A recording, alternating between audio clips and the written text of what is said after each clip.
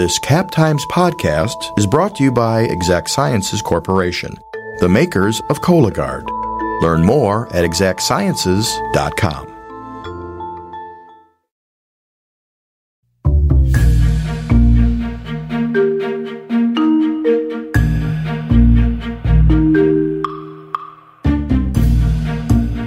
Hi everyone, and welcome to another episode of Live from Cap Times Idea Fest. This is a podcast bringing you some of the conversations from this year's Idea Fest, a two-day event at the University of Wisconsin-Madison that brought together politicians, artists, activists, community leaders, and others to talk about the big issues shaping our community, our state, and beyond. Today, will healthcare IT supercharge Madison's economy? The Madison region has already become something of a hub for healthcare information technology, thanks to companies like Epic Systems and a network of other startups that have launched into space.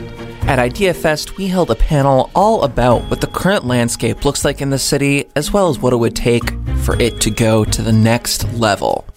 Taha Jangda with HealthX Ventures moderated the talk. I'll let him take it from here.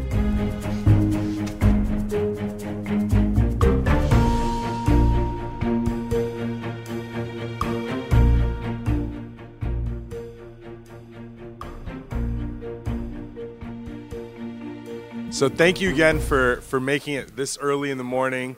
You know, I know it's one of the last few awesome days left of the summer. So I appreciate it for you guys being here. We were actually, as a panel, debating whether or not we should have the session outside. But really what today's about is really finding an identity, right? Madison has quickly and really become the epicenter of health tech, right? And a lot of us living here don't really see that, right? Even myself, until, you know, I had the privilege of moving to Madison around 5 years ago when I joined Redox, leaving the Texas Medical Center. And what I've been able to do outside of HealthX is also work with a federal entity on evaluating innovation ecosystems across the country. And what we have here in Madison is truly something special. And it's something that we can all really get around. You know, Madison has one of the most diverse economies in the country. And it's also been one of the places of most rapid growth for tech jobs as well. And I think recently Bloomberg actually announced that Madison is number 2 for millennials moving to Madison. So there's a lot of stuff going on, and what I want to focus today on is really talking and shining a light on our 3 panelists here this morning. And you know, Redox and .com Therapy are two companies that are based in Madison, Wisconsin, that are HealthX portfolio companies. And we also have, you know, NewGen and WA Trust that's been representing well over 100,000 public employees of the state, right, and bettering their health care, and has been around in Wisconsin since 1970. So the goal of today is to really talk about that, how we continue to supercharge this economy, but also really center around and plant our flag around healthcare IT as a local city and economy. So with that, I'd like to begin our introductions. You know, if you guys can say who you're with, where you're from, and some of you when you moved to Madison, that'd be great. Hi, everybody. Ooh, is that about right? All right, cool. My name is Luke Bonney. I'm one of the 3 co-founders and CEO with Redox. We're a developer-first platform that helps digital health and healthcare IT applications scale integration across health systems all across the country. And today we're integrated with over 500 health systems, representing about 25% of U.S. hospitals. So my background, I actually grew up in a little town in upstate New York, went to school at Cornell, graduated in 2008. If anybody remembers what was going on in 2008, not a great time to graduate. Expanded my job search to a little company called Epic, moved out here, and have been out here ever since. Madison is absolutely my home. We've been here 11 years. I have a wonderful wife and son, Zeke, and we absolutely love it. I'm Sanaz Cordis. I am the CEO of .com Therapy. Unlike Taha, I graduated from medical school and residency and practice for a little bit. giving you a hard time. So Doctorpreneur is sort of the title that's been thrown at me. But I also moved to Madison about 6.5 years ago. After I left healthcare practice, I switched over to healthcare technology and quickly found in the large corporate setting that, they just couldn't move fast enough to solve problems. And it was going to take PhD dropouts from places like UW with the vision and the desire to take those risks. So I actually met 3 guys in a garage. One of them's here now, and it's his third startup in Madison. He's Chief Technology Officer. And I met them, and I took a risk. What they were doing was amazing, integrating with Epic and automating physician workflow. So that's what brought me here. That company grew to about 35 people. It's doing really well, 15,000 physicians using the product. And so from there, I just fell in love, stayed in Madison, fell in love with Madison, and started another company where I worked with about 50 startups all over the country, basically helping them start up in healthcare technology. And so that was really eye-opening and really made me value what we have here in Madison and how the culture here really supports that. And so now, 5 months into my new role, I'm the CEO of, I think, one of the largest digital health companies here. We're about 135 folks. We do teletherapy all over the world, and we bring services initially to special ed children who live in rural areas and just can't have access to these federally mandated services, but have expanded into healthcare in other areas. So thanks so much for being here. And I'm Tim Bartholow. I'm the buyer of Extraordinary Ideas, or I'm one of the recurring revenue sources, right? Actually, both of you need recurring revenue just yet, right? But we're working on those opportunities. So I'm a family doc. I started out Iowa farm guy, and where waste, by the way, is immoral. And I trained through medical school in St. Louis, WashU, and came to Sauk City. Some of you would know Extraordinary Vistas that direction. I spent about 20 years there, and then 5 years at the State Medical Society as Chief Medical Officer, and then since 2014 at WA Trust. WA Trust recently acquired another health plan, Health Tradition, so we're now that group. I joined that organization, probably importantly for this crowd, at the time just after Act 10. You'll remember that there was a large conversation about how buying of healthcare should happen. What ultimately, the condition that existed was that WA Trust was in this position that it needed to be able to innovate quickly in order to change the way that we were consuming healthcare provider product. And so part of that story has to include extraordinary ideas like we have on the stage here. And so we've taken an aggressive posture toward identifying what will probably be a portfolio of, I'm guessing, 15 or so ideas, startups that actually are bringing rapid value and helping transform a healthcare marketplace.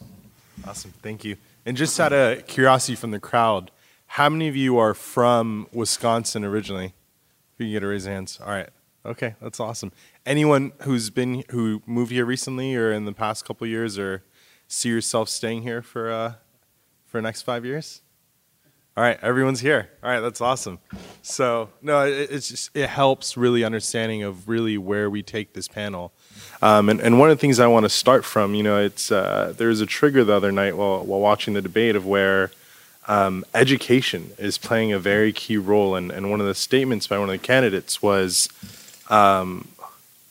educators are so integral to everything, right? I think if we go across the panel, each of us can recall one or two teachers in our lives who've really played a very important part of our lives, and what you guys are doing are really making sure that their health and well-being is at the forefront. So I'd love to hear kind of what type of things you guys are doing and how you're able to leverage, the new ecosystem that's existing in Madison with companies like Redox and .com, and I know you guys have done investments too. Yeah, so that's an interesting, important thread between us actually. So WA Trust was born in 1970 in part because The teachers at the time were realizing that if somebody had a cancer of some kind, they would be let go from work. Why? Because they would cost money and they couldn't be at work. Think of the distance we've come in the conversation around pre-existing conditions. If you were pregnant in 1970 and you were a teacher, right? You couldn't be at work, and you would cost money, and you were discharged. And in fact, John Matthews in this town would have started his career actually around that. We as a company that have focused on both teachers and more recently on employee trust fund, we know that every dollar we're spending is coming from a taxpayer. As we buy healthcare insurance, all of us, right, every dollar though that we're spending, right, is coming from some citizen someplace. 20% of everything we're making, right, is as a consequence of a healthcare expense or will be spent on healthcare ultimately. The trust realizes in a specific example that in our teacher block, the most common drug that we're now prescribing is an antidepressant or an anti-anxiety agent.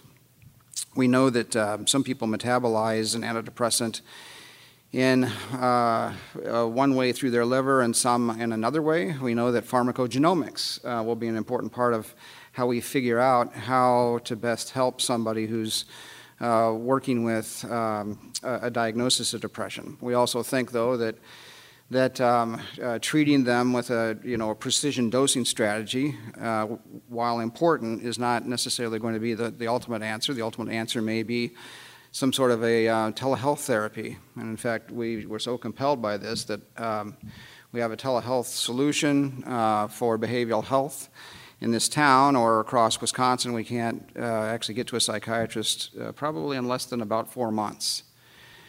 And that's a long time to wait for many of these conditions, right? So we actually make therapy available on about 48-hour demand.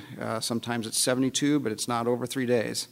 And we make that available for free because we understand that the population that we're taking care of needs it so badly. If I can lead into some of the other responses, I can't do that work without folks who deliver content like .com Therapy can, and I can't really do that without the pipeline between provider systems and the team taking care of somebody that Redox helps make. So, yeah, that's awesome. I think a lot of times when we have panels and discussions like these, we immediately go to, this is what's wrong. This is what's wrong. This is what's happening in Seattle. This is what's happening in Austin, and the list kind of goes on. But we really do have something here. I mean, if you even look at the crowd, this many people at 8 a.m.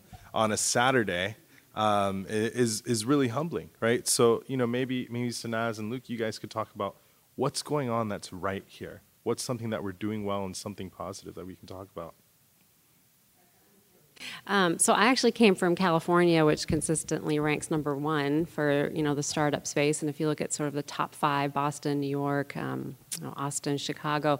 So at the time, 6.5 years ago, Madison really wasn't on the map. And it was interesting. I was reading, I think about a week ago, that if you look at per capita, yeah, California's about 6.7%, Boston's about 4.2%, but we're right there. We're at 4.1%. So that's really exciting to me to see that just in the last 6 years, we've had, over 10 startups that I know of in my space, healthcare, come on board. We have $1 billion under management in this country. So we're kind of like the silent winner, of this race. And just getting that story out is really important. So when I came here, one of the things that really resonated was sort of that Midwest infusion into this space that, honestly is not always friendly, not, easy to navigate, the venture capital space, especially for women, which I have to throw out my little, statistics, 3% of dollars go to female founders and female entrepreneurs. And, companies like HealthX, seeing so many females in the leadership role has been really, what's the story we want to tell. But coming here, seeing the hands-on approach, these investors aren't just writing a check. they're involved, and that's kind of a very different model, especially back then. And I feel like that was really attractive to me, to be able to pick up the phone and call somebody who has sold and exited multi-million-dollar companies, who's willing to drop what they're doing to talk to me about a cap table, how equity distribution is and what we should be doing for our next raise. So I think some of those sort of high touch factors and seeing that growth trajectory and the personality here of this space are some of the reasons why. And I moved here for Madison for a startup, and then now the startup that I'm in, we moved here. So that company that I joined as a CEO was in a different state, Missouri, and the corporate team moved here. We're hiring people here. So I don't know. I just think that that's part of why people are attracted to this location. So that's a movement story. Yeah. Yeah. So I think when I was thinking about your question, Taha, what immediately came to mind is how Redox got started, because I think, at least for me, that's the very personal version of why is Madison so special. So the quick story, and some of you have been fortunate or unfortunate enough to hear the story before, but stick with us. The quick story of how Redox got started is, as I said, I'm one of the 3 co-founders, and all 3 of us, we grew up all across the country and moved here to work at Epic, and we got to know each other there. And the 2 other co-founders, James, who is our CTO, and Nico, who we've yet to figure out the right title for Nico 5 years later, magician, stage performer. They actually left about a year before I did, in early 2013, and started an organization called 100 State. Has anybody here heard of or interacted with 100 State? So 100 State, the basic idea was Madison has this growing intellectual capital that wasn't really able to take advantage of itself because there was no place to come together and run into each other and share ideas. So they, along with a few other folks, started 100 State in early 2013. And today, it's now a beautiful co-working space just off the square. And if you haven't checked it out, I 100% recommend you should go and check it out. There's really interesting things happening there. I got involved in really early 2014 when we realized that 30 to 40% of the folks coming through that co-working space had deep healthcare IT experience. They were coming out of Epic. They were coming out of UW. Madison at that point already had a lot of the density. So we actually started a co-branded but totally separate organization that we called 100 Health. And I'm embarrassed to say it, but the tagline for 100 Health, and again, some of you will remember this, is we proclaimed that we were going to help start 100 digital health companies in Madison over the next 5 years. And it was a crazy statement, but the whole point was, why not? And there was really 2 underlying ideas that I think are still true in Madison today. Number 1 is that the country is poised to make significant progress from a healthcare standpoint. There's been regulation that's had major impact over the past 12, 15 years. As a country and as an economy, we know this needs to happen. So change is actually really happening. And then the second thing is this incredible, unique density of talent. And the fact that you can walk down State Street on a Friday night and hear people complaining about overbooked appointments at a physician office and have any idea what they're talking about. So while we didn't start 100 digital health companies in Madison, what we did do is start 7. And after starting those 7, that was what actually seeded the idea for us to start Redox. And today Redox is about at 130 people, and we're continuing to scale really quickly. But I think our story talks a lot about what is special and what is continuing to happen more and more here in Madison. And it's not just our identity, it's something that's needed because of the innovation that's needed in healthcare. Yeah, and I actually want to follow up on that. One of the moments where really transformed of how I thought of Madison was, I remember, working out at 100 State office with Redox and hearing you on the phone, talking to investors. Luke, by the way, is a phenomenal fundraiser for companies. So if anyone needs advice, Luke Bonney and Mark Bakken hiding back there are the 2 people to definitely speak to around it and how to scale. But, one of the statements I remember you made was, it was an investor from the West Coast, and it was a brand name investor that said, "Hey, we will write you a check of a ton of money, well over $10 or $15 million, if you move the team to San Francisco or California." And your immediate reaction was just full on, just punch, and said, "Sorry, that's not going to happen because Madison is poised for that was foolish. this, and this." And that was a time when there were 6 people literally scrambled in one small office, so where everyone was just like, we just said no to this much money. And really that really changed my perception of Madison, well, right? I think, and I'd love to, hear that and maybe reflect on that. And then, 3 years later or 2 years later, Redox raised the largest software or technology venture round that the state has ever seen, right? So that goes into a whole other list of questions around retention of talent, right? But before we go on the retention side, I'd love to reflect on that moment. Well, I haven't thought of that particular moment in time for quite some time. I can't believe I said that in that moment. But I do remember reflecting on that and realizing that I thought the investor was, at that moment, incredibly short-sighted. Their typical pitch to any entrepreneur, and I'm sure you experienced this, is move out to the Bay Area. We have the human capital to help you scale companies. And my point was, well, for the company we're building, the human capital is here in Madison, Wisconsin. And we actually used that question to help vet other investors. And today we're now in a very different situation where I think there is an entire category of world-class investors and investor teams that are intentionally seeking out companies outside of the hotbeds of the Bay Area and New York, because great ideas come from everywhere, and the barriers to starting companies continue to erode. So that, again, just speaks again to some of the tailwinds that I think we're experiencing here. Awesome. Thank you. Can I talk Yeah, about, please. I want to talk about 100 State real quick, too, as an old guy. So if my experience, some of you would have shared this as you attended soirees at 100 Health. Now, 100 State, 100 Health.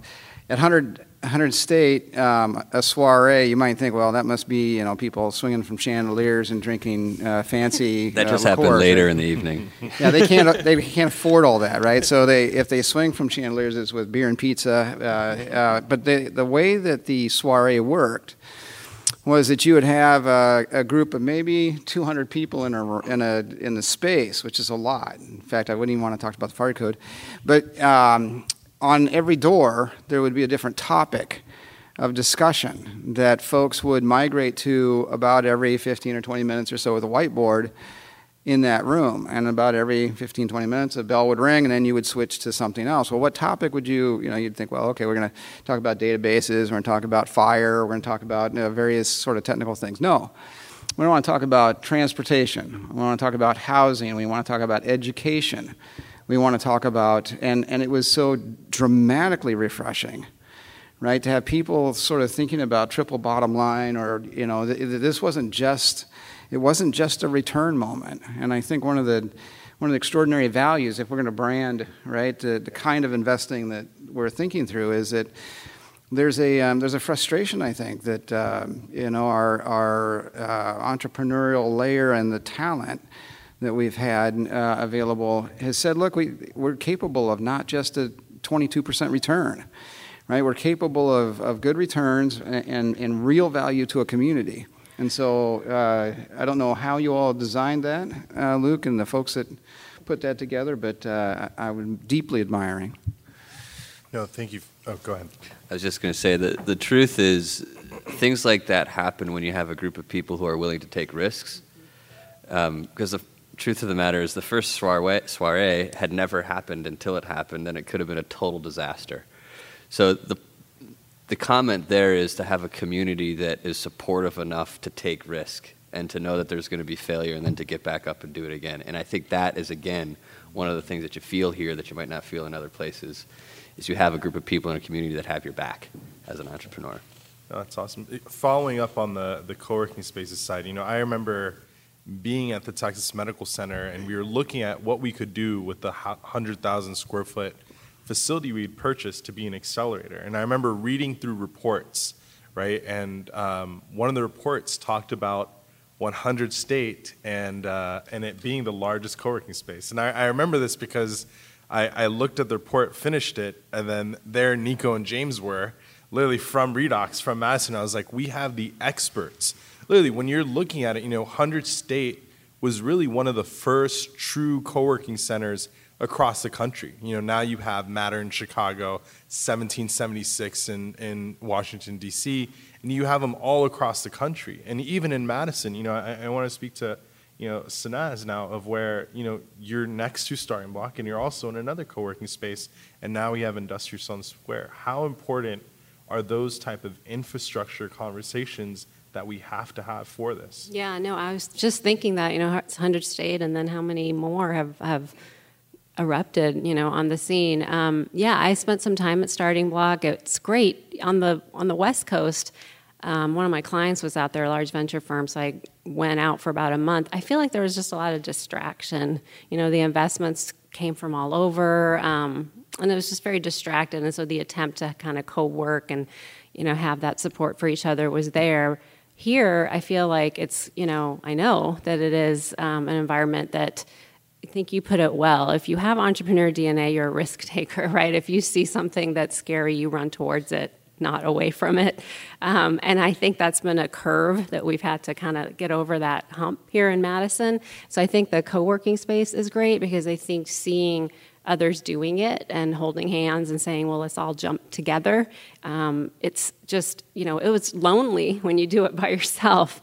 And so as I watch sort of this younger, next generation come in and they're supporting each other, they have access to folks like Luke and others who've been in this game, and it's just less scary and there's more resources to them.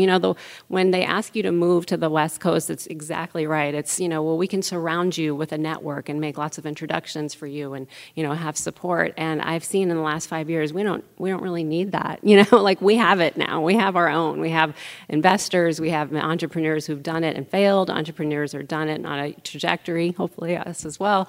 And we really don't. We don't need it. And the other thing is that the investors that are here. And again, kudos to HealthX, have those relationships with the coasts and with these other areas. So those things are available to us, but in a strategic, less noisy, less, distracted way where you're not just lost in a sea of, other folks, but you're in a startup co-working environment where you matter. And if I could add, I think that Mark and others in this environment have relationships that Sequoia may need. So when when brand name venture actually needs to attach to some wisdom around electronic medical record, I think you'd be poorly served to miss the opportunity, right? To call some of your friends in what used to be flyover country. So that leads into another question. Now kind of leaving the startup world, but with organizations like WEA Trust, with M3 that's in town, and I believe Exact Sciences and the university as well. How do you really get them more and more engaged with the local ecosystem? And I want to give a shout out to Zach Brandon that just came in earlier around the chamber, and with Mark. They've done a lot of that and trying to really, a lot of it's education, right? But outside of education, how do you really get started? And how do you really get people to see, hey, this is out there? Yeah, so great question, Taha. We, as a company, an insurance company has to reserve money, right? Northwestern Mutual has $250 billion under management. If you look across the insurance ecosystem, there's quite a lot of reserved cash within the state. And if you look across, say, banking or pensions and such, I think there's a recognition that there's a good deal of capital. The question is, can you make that efficient, or can you make that capital actually do work that meets other goals? So one of the opportunities here, obviously, then, is we've got this ecosystem that's emerging, and can you take a little bit of cash that actually fits your governance policies where you can take some risk, or would you aggregate some of the dollars that you have in reserving with other syndicate investors? Maybe you don't, or we don't, as WA Trust, we don't do the full diligence on a particular deal, but we do the diligence of working with a venture capital firm or 5 or 7 that can help us understand where the next best investment is. An investment for us, I want to remind, and you can hear it in my language, it isn't about return, actually. We want to be recurring revenue. We want to be on advisories. We want to be, where appropriate, on a board, whether we're owners or not. We'll make some direct investments. But we really want to be sort of full contact investors. And I think that's becoming, Zach and others are helping. Milwaukee has some very important work. Wausau's got some important work. La Crosse, we're seeing the Idea Fund pick up some steam there. We're seeing a group of people in towns across Wisconsin ask the question, how do we take resources that we might have parked someplace and allowed Wall Street or somebody else to made returns for us, and how do we invest these more locally, and how do we assess what the sort of the community value additionally is? And we were talking about risk and kind of the persona of an entrepreneur. There's 2 separate questions here, and I'll start with the 2 of you being doctorpreneurs or change agents as physicians, right? But throughout the journey of medicine, it's very longitudinal and it's very anti-risk, right? And you're on a very, very secure and direct path of what you have to do, right? I think any form of medicine, whether you're practicing or whether you're doing research, right? A lot of science is really around peer review, right? How do we begin to start changing that and really increasing the appetite for it, right? Because a lot of times you don't know that that's an option. You don't know that, hey, technology can go in and better my delivery of care, right? And better outcomes. So that's I can take question. that one. Yeah, please. No, that's why I'm looking directly at you. I've lived through that. Yeah. So, when I switched to healthcare, the EMR was like, it's a new thing. And so I call, cultural adoption. So just getting physicians, even in my own practice group, to just use an EHR. Like that was our first taste. Those of us who were excited about it and understood that other industries were, decades ahead of healthcare in embracing technology and cultural adoption. So with that, it began, right? The story began. So physicians, there was one group that's, we're not interested. We're going to stick to, paper. And then you get the next group who embraced it, optimized it. And so for those of us who were selling in that space, tools to enhance the, the EHR at the time, it was physician order sets. Cultural adoption was huge, being able to explain to a physician, this is going to help you, and you're still going to have, the input and everything you learned in medical school funnel through that, but it's going to help you. It's going to save you time. And then the story kept going, because to start up something, to innovate something, you have to see a problem way before the rest of that industry sees it. So you identify a problem. You have to define, why is it a problem? What is it costing you, right? What is the human cost, the financial cost, the lost revenue cost, the quality of care cost? And then you have to convince a group of people that have been risk averse, who like the status quo, whose answer is, it's not broken, we've been doing it this way forever. Then you have to convince them that this is a real problem and that they need to solve it because there's a better way. So then that was the next wave of physician cultural adoption. I don't mean to pick on physicians, nurses, anybody that's in that healthcare space.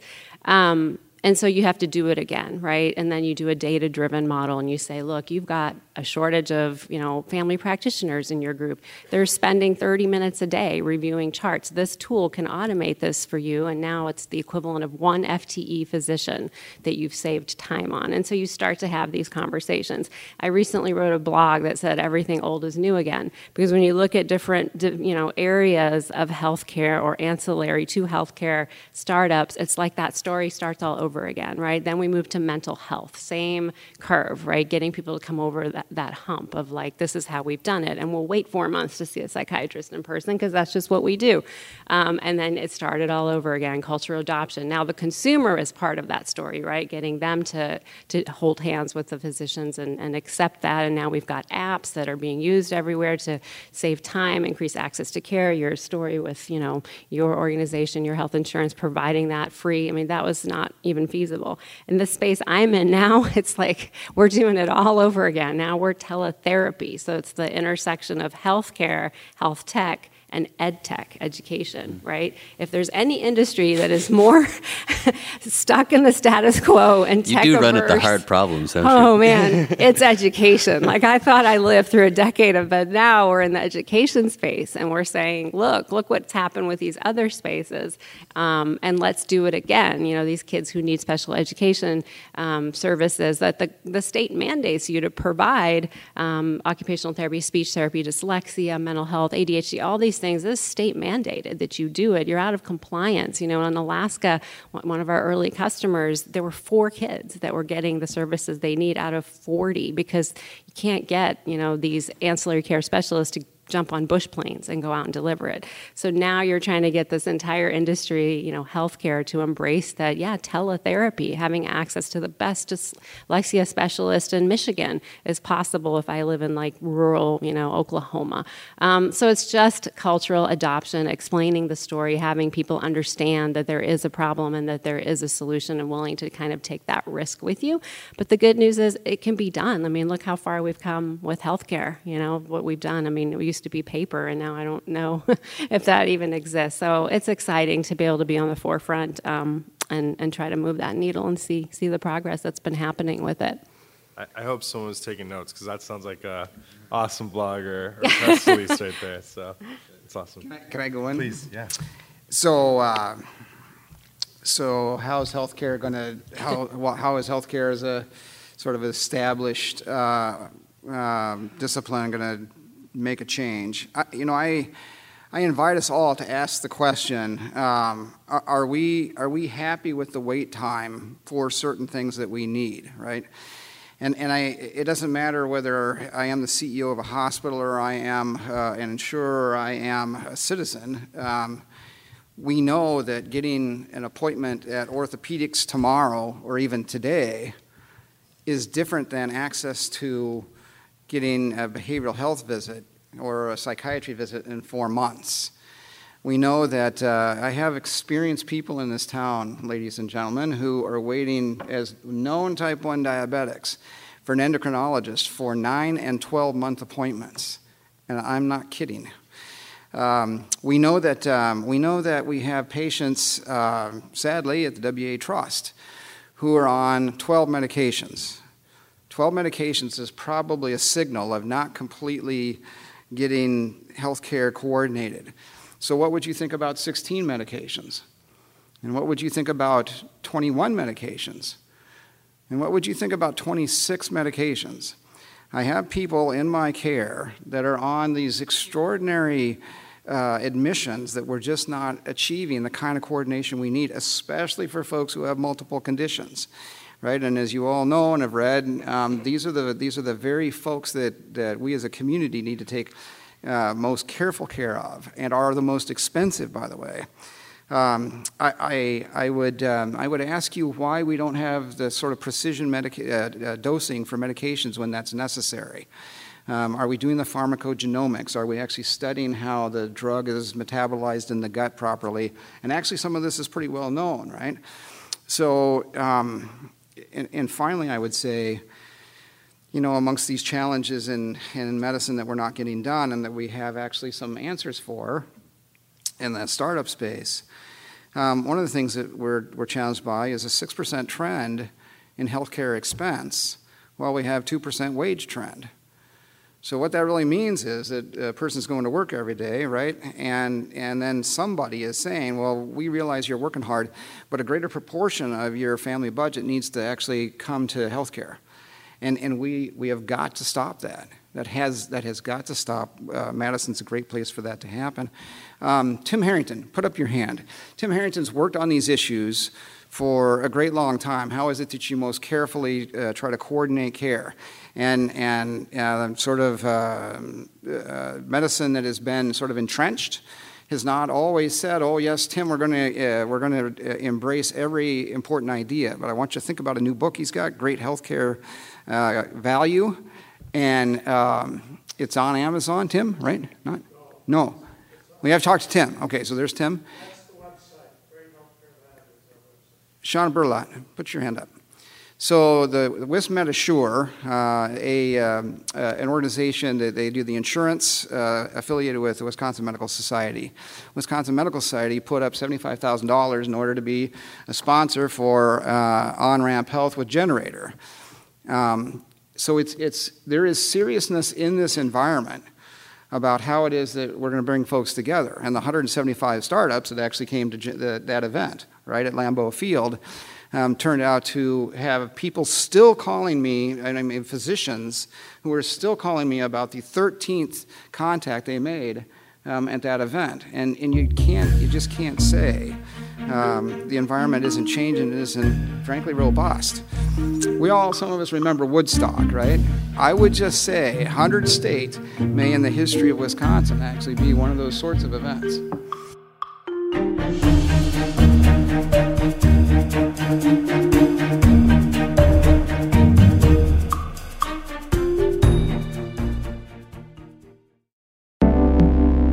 This podcast is brought to you by Exact Sciences. Join the Madison-based team working to lead earlier cancer detection. Visit exactsciences.com to view the company's hundreds of open jobs.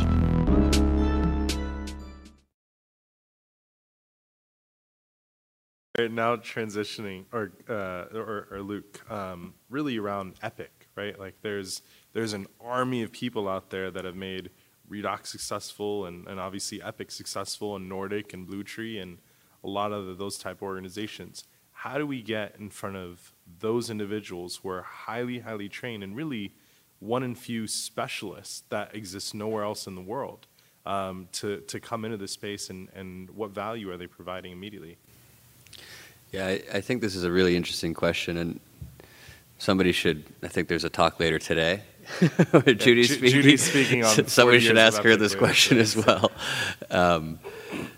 But just from my own experience as somebody who graduated from school, moved here, on the day I started in 2008, I think there was 179 of us that started on the same day, July 6, 2008.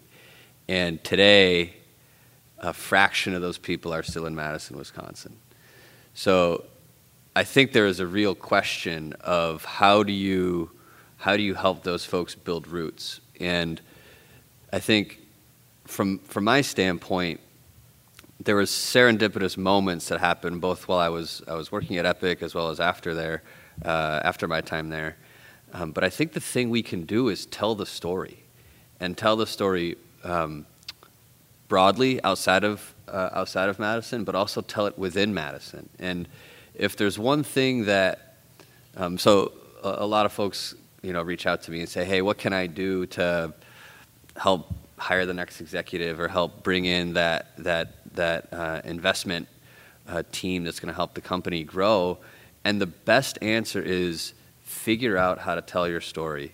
And the only way you can do that is by telling it 1,000 times, tearing it up and telling it 1,000 more times. So I think, and this goes perhaps against maybe some of the natural cultural foundation we have here in the Midwest. You don't have to be braggadocious about what you do, but you have to be willing to say how it could change the world. And if we can figure that out, and it's happening, but I think that process of telling a story, being receptive to understand how the audience engaged or did not engage with it, and then telling it again, I know it sounds silly, but I think it's the most powerful thing we can do to keep people here and continue to bring people here to understand what we've got. No, that's probably Yeah, I want to add to that. I think it would be remiss really not to focus on Epic for a moment. I mean, you're absolutely right. I think, myself being an example, moving from California to here for a startup, that Epic was the food source, integrating with Epic. And I'm sure most people in the audience are familiar with Epic, but really, I mean, almost 400 health systems. It's the largest, EHR in the world. Companies like Nordic were born because of it. So it's kind of a big deal.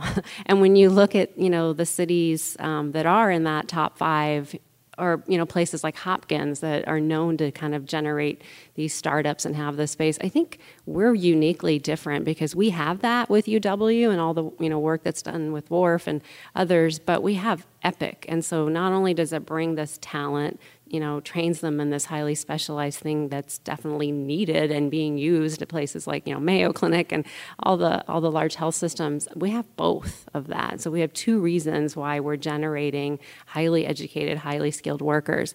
And it's such a opportunity that a startup was actually born out of that opportunity of marrying that Carex Consulting. Saw that, wow, we have all this talent, we have all this growth in the startup space, we've got the university, we want to keep these people here.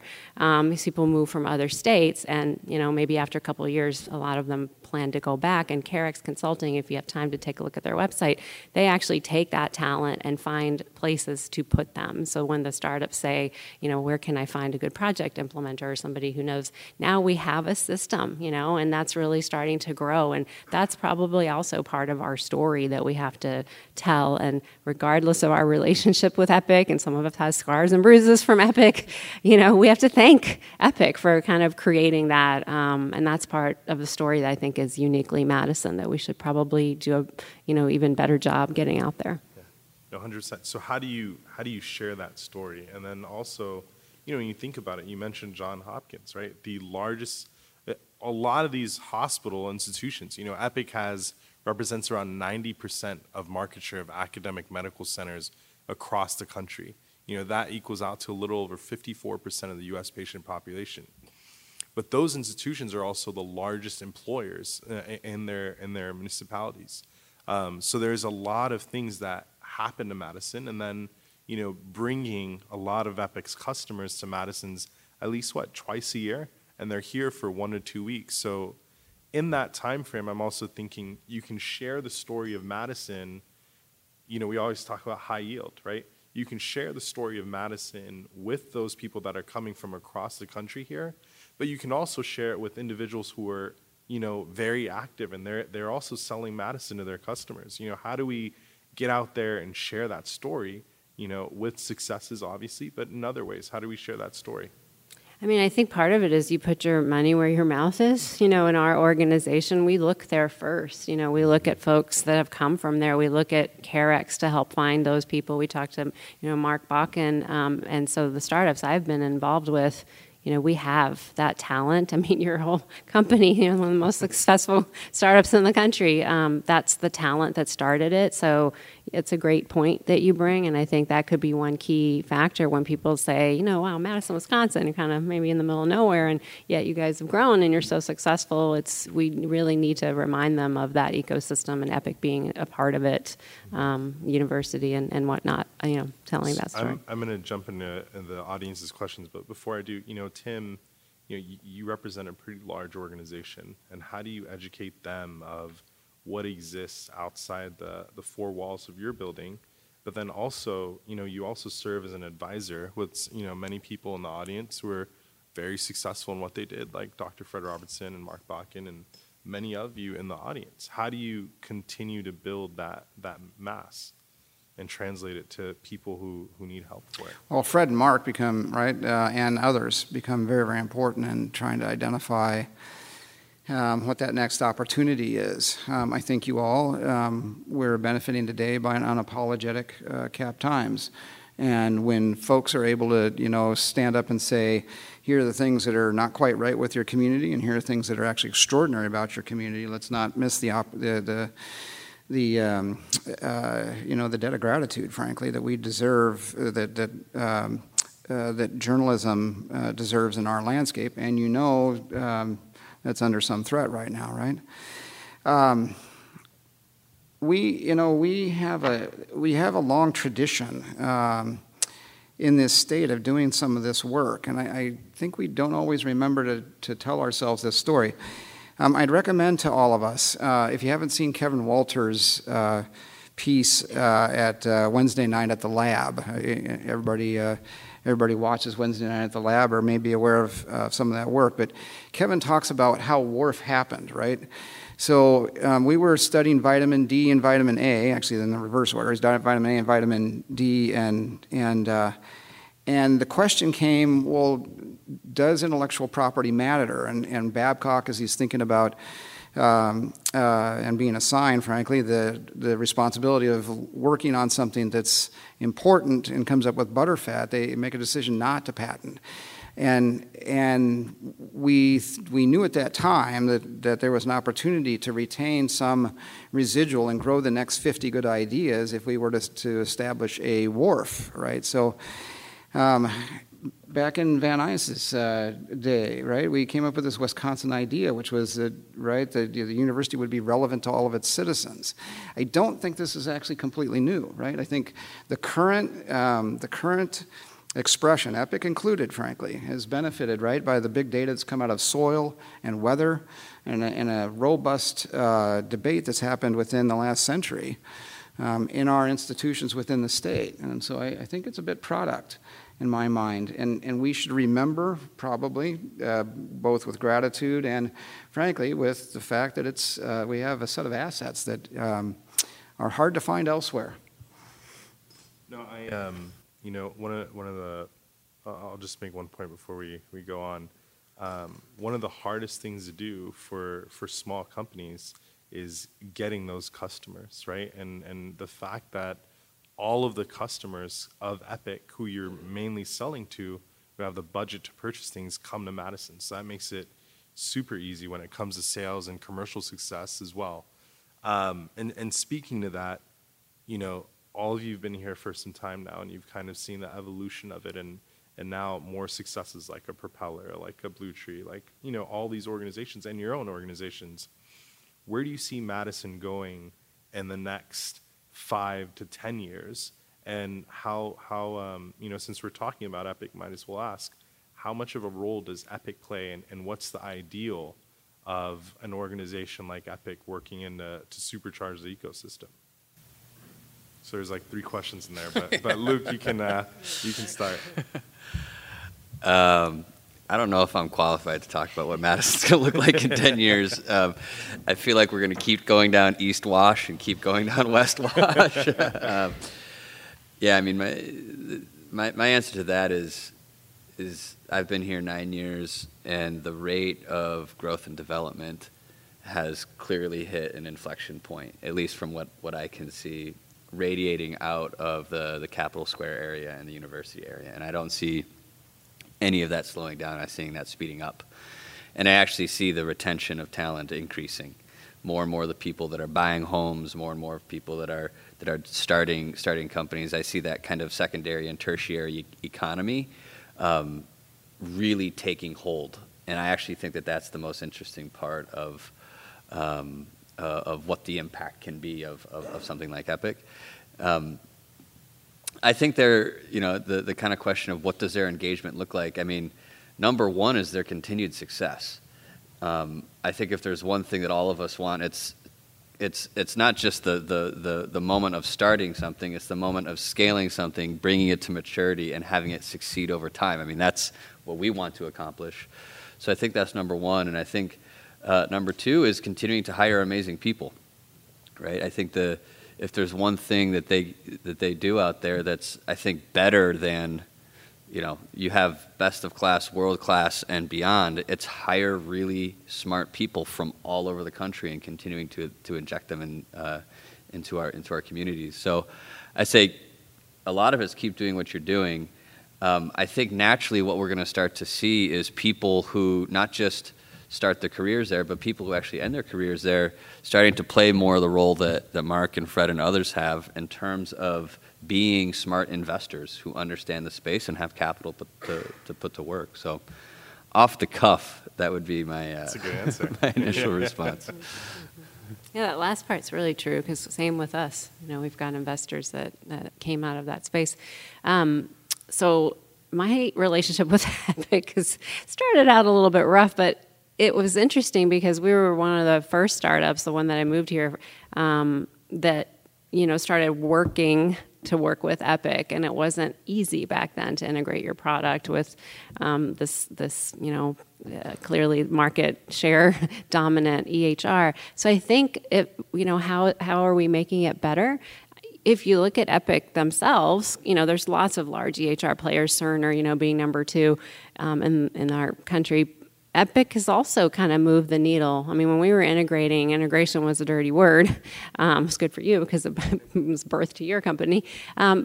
But Epic now has an app store, and now they have a program where they do work with startups, and they're encouraging startups. And so when I had my consulting firm, it was a very different story, and I was almost jealous of how they had so many more options of getting in and integrating and bringing these products that bring value. And one thing I'll say about Epic, they are very customer-centric. And so if you can come and show value, that it's going to improve the quality of care and the workflow for their health systems, that's what's important to them. So they have opened this other path.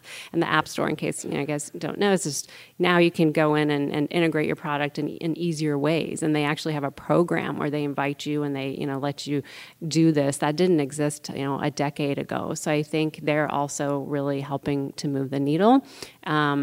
And I think that startups or folks with ideas, at the idea stage all over the country are very excited about that. And I think that's moving people here as well, because now, there's an easier path to get to that point to be successful with that.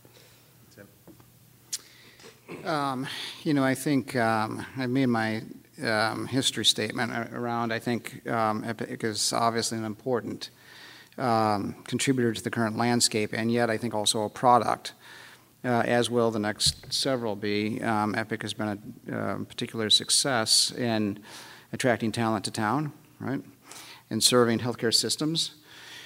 There's a tension, though, ladies and gentlemen, right, between the affordability of care, and even in this town, even in this state, right, the affordability of care and the opportunity to deliver ever more coordinated care. And so one of the challenges, I think, for Judy is to understand or think about how to integrate the next technologies that may actually decrease the rate of increase of revenue into systems. And if that sounds like a hard problem, indeed. I think payers like us and our sector has to be much more facile in thinking about how to deliver incentive and reward for those folks who are actually innovating towards slowing the trend of healthcare cost growth. I don't think we've done a particularly good job of that yet. We have several small experiments going on, and it's going to be probably the next decade's work, if hopefully the next only 5 years' work, but it may be a decade's work in trying to retool how payment works. But I do think we again, looking at a triple bottom line approach, right? Okay, so where are the returns, but how also does this affect my environment? How does this affect the sort of the community in which we live? I think is an important commitment that we should all make together. No, that's very insightful. I'd also add, I think there's a need for venture dollars coming here, right? And as we have more and more success with companies and really stories, right? It's all about finding a narrative and really pursuing that narrative and really attracting. It's not just, we have the problem of retention of talent, and I think we also have to look ahead and say, how do we bring talent here as well? Growing up in Texas, we all know Austin now, right? You think of Austin before you even think of Texas, and Madison already has that going. It truly does, and Madison, I think, has the ability to definitely surpass it. So one final ask and question I think we'll end here is, what is an ask that you have if Governor Evers was in the room, all the CEOs in town were in the room, anyone you can make an ask of? What is that ask to make Madison the next, the ground zero for healthcare IT? Luke, I'm going for you again. How come I keep getting the first ones here? I think that the honest truth is, and I think you do a great job of this, but it's figure out how you can meaningfully support the startups and the growth stage companies that we have here, whether it's investment, whether it's partnership, whether it's being a customer. I think that the biggest thing we can tell is not just the stories that the successes that have happened, but or the pace of being able to start something, but having new stories of success over time, and how can we support those would be my ask. Whether you're writing policy, leading an organization, or investing dollars. Awesome. And we'll go to Tim, and then I'll leave the final close to this. I won't advise Governor Evers. He very, very wise team and person but I would say that the investments in Tech Council and bringing cash and investments to the state is probably a proper vehicle or the right kind of thinking. But I would say that as we invest in health tech, this community should expect, and this Wisconsin community should expect, healthcare affordability to come out of it. And I don't think we should be bashful about asking for it. Yeah, and I'm uniquely in a space now where it is important to get the ear, of those folks that are in those positions. And, Tim, I have to give kudos to him. I mean, somebody who's really trying to bring these herding cats, right? So in the legislative space, and then, in the public sector, large corp, and then us. So I think getting that audience is important. So, there are structured events like this, more and more. In Five Lakes Forum recently I was at, it's great to see that. But for us, for example, there's legislation that's coming down at a federal level. States are slow to adopt it.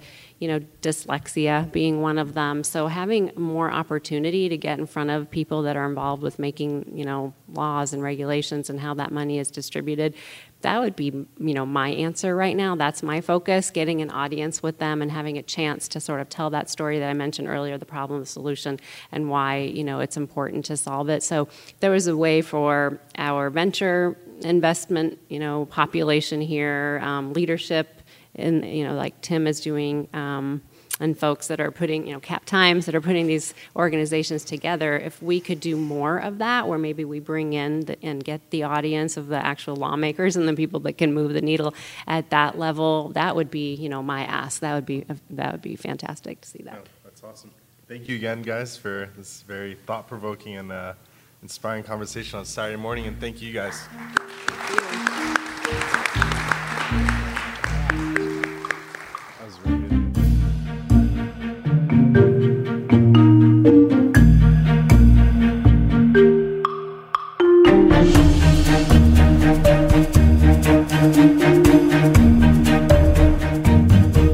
Thanks so much for listening to Live from Cap Times Idea Fest. More episodes will be coming out shortly. In the meantime, do check out our other podcasts here at the Cap Times. Those include Wedge Issues, The Corner Table, and The Mad Splainers. You can find those and Live from Cap Times Idea Fest at Apple Podcasts, Stitcher, Google Play Music, or just about anywhere else you can find podcasts. Thanks for listening, and we'll be back real soon.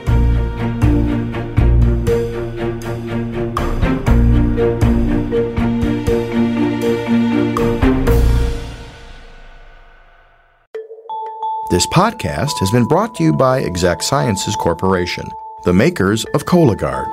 Once again, be sure to learn more at exactsciences.com.